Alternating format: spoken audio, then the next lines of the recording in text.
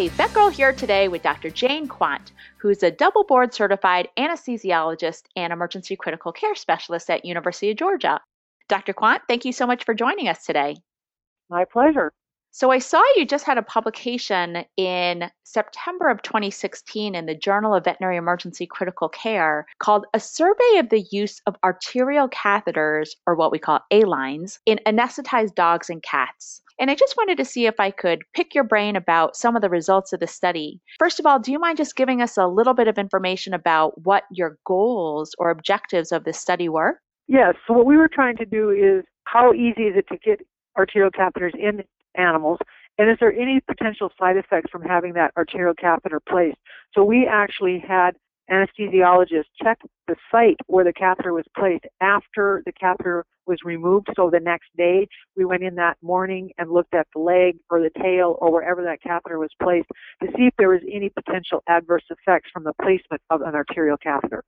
And I know in academia, a lot of times in anesthesia, you do use arterial lines or A lines. Do you mind just talking about some of the pros and cons of using them? And should we be using them more in specialty practices or emergency practices? I know most general practitioners won't be doing it, but if you could just touch on that, that'd be great. Yes, I mean, for the majority of really healthy patients, for example, we do a lot of TPLOs, and those sorts of individual cases, we don't do an arterial catheter. The indirect Doppler oscillometric is fine. But because we're a tertiary referral center and we see the more difficult and ill patients, an arterial line is the gold standard by which the blood pressure is measured. A lot of times the indirect methods may not work well. If the dog is in shock or cold, they just refuse to read correctly. Whereas with an arterial catheter, you can get a beat to beat.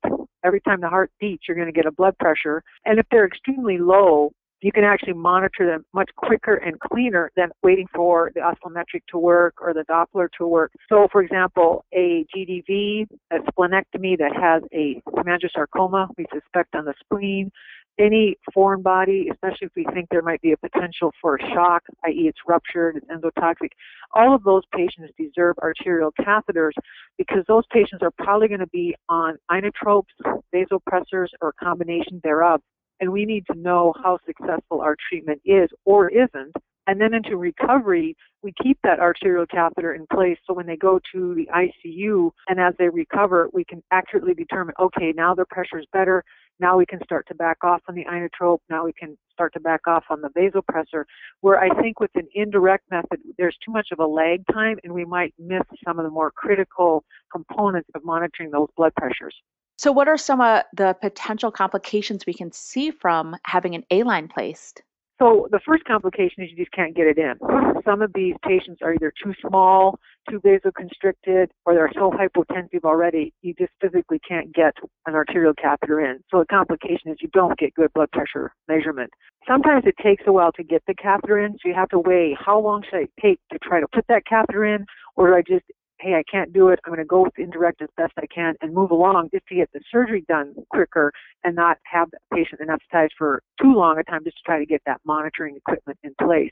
The other concern is there any potential for infection? So there can be. So when we put arterial catheters in, we always clip and scrub, and we do a 3-set scrub like we would for a surgical procedure. The other question is, can it cause some clotting? Can there be some, obscuring of that blood vessel? And potentially in some of the smaller patients, that is a possibility. Dogs have good collateral circulation, so they can tolerate arterial catheters much better than, say, cats or dogs that are little, tiny dogs. The paper didn't show it, but anecdotally, we've had a few cats, 3 that I'm familiar with, that had arterial catheters placed in their tail, and they developed ischemia injury on their tail and sloughed some of the tips of their tail. So I do cats.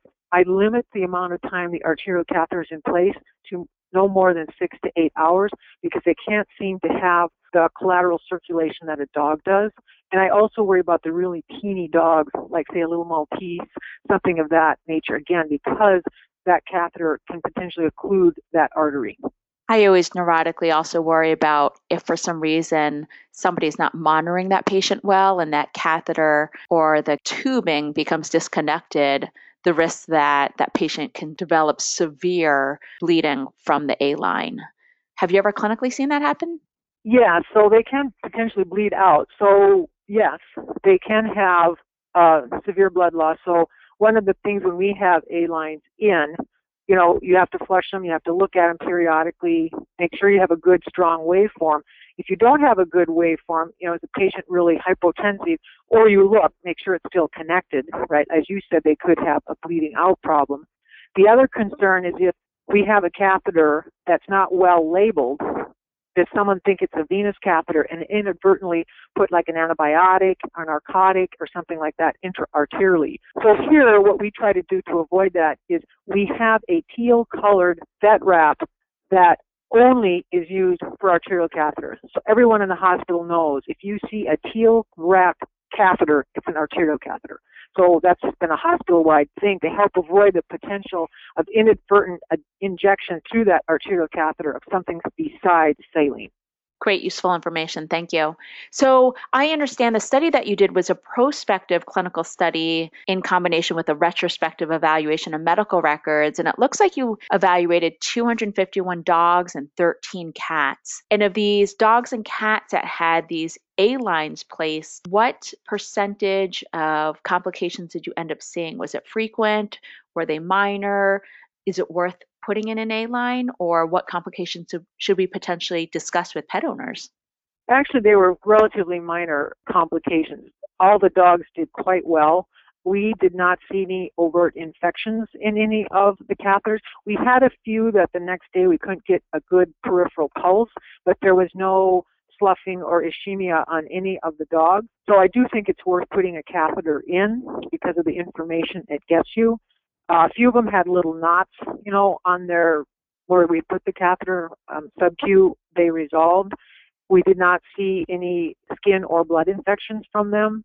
The only thing, like I said, I would just be cautious with cats as to how long you left the arterial catheter in place. Wonderful. Any other tidbits from this study that we should be aware of? Well, I think most people are used to putting an arterial catheter in the dorsal pedal artery, which is in the rear foot.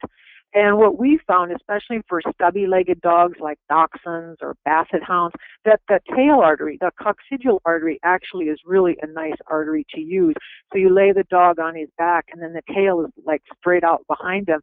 And it's relatively easy to get that arterial catheter into the tail. And it's also an easy catheterization in the cat. Sometimes you just can't get an art line in the cat's leg, but the tail works pretty well. So I think people don't realize that there are alternatives to the dorsal pedal artery, and the tail is the second most common one that we use here. Great information. Thank you. Now, for general practitioners or veterinarians who may not have access to A lines, if you're going to encourage them to have one type of monitoring, and specifically for blood pressure, what type of device would you recommend alternatively to the A line? So would you prefer Doppler or oscillometric, or what's your preference? I think they both have their advantages. We use both here. I mean, the oscillometric is nice because it can be set up to run automatically. It will give you a mean, a systolic, a diastolic, and a heart rate. So the convenience factor is very high. The Doppler, obviously you have to do that manually. It only gives you the one value, the systolic, and then you would have to count the heart rate from it.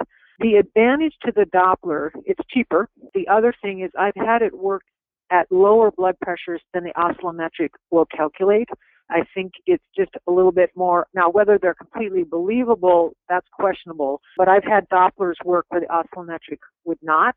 The only other advantage, I think, to a Doppler is if you're doing exotics or really tiny patients, sometimes the oscillometric cuff is just too big. And you may not get a blood pressure, but you can tape that Doppler probe. For example, if I'm doing a bird, I can put that Doppler probe on the roof of the bird's mouth and actually get a heart rate, where obviously I couldn't do that with an oscillometric. Or I've had like reptiles. How do we know anything about a reptile? I can tape that Doppler probe onto the heart and at least hear something.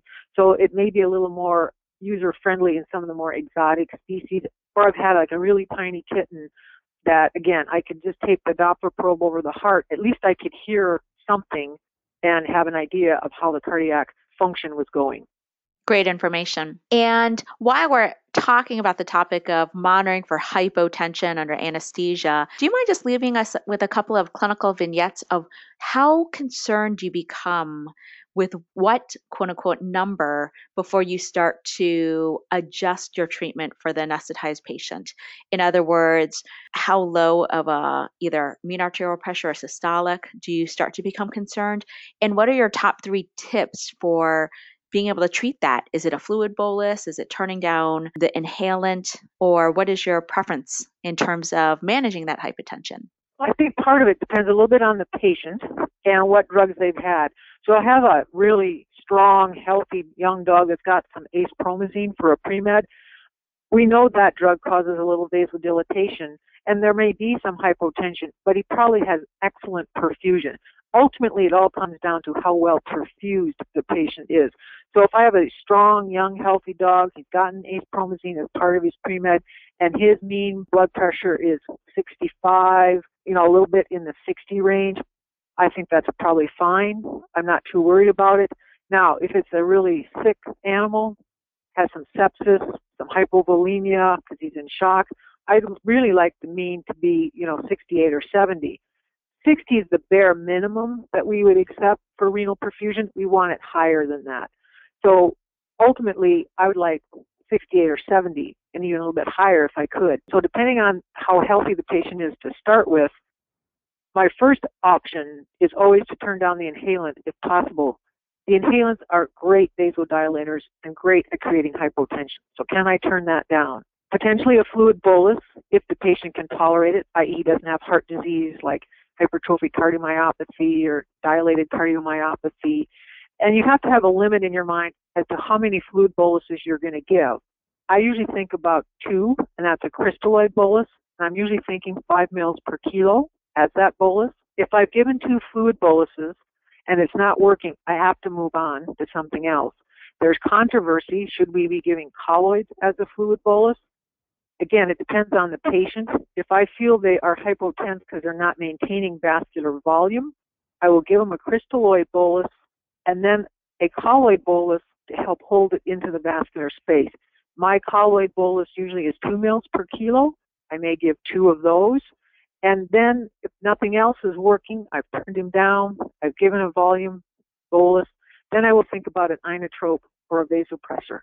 If they're extremely ill, for example, if the dog that has a perforated small intestine, he's probably going to need all 3 things at once. I need to give him fluids, I need to have a low level of inhalant, and I need to start on an inotrope or vasopressor right out at the beginning. Awesome advice, Dr. Quandt. Thank you so much. We really appreciate you taking the time to join us for this VETgirl podcast today. And again, hopefully we'll see you at a future webinar or podcast, Dr. Quandt. Thank you very much.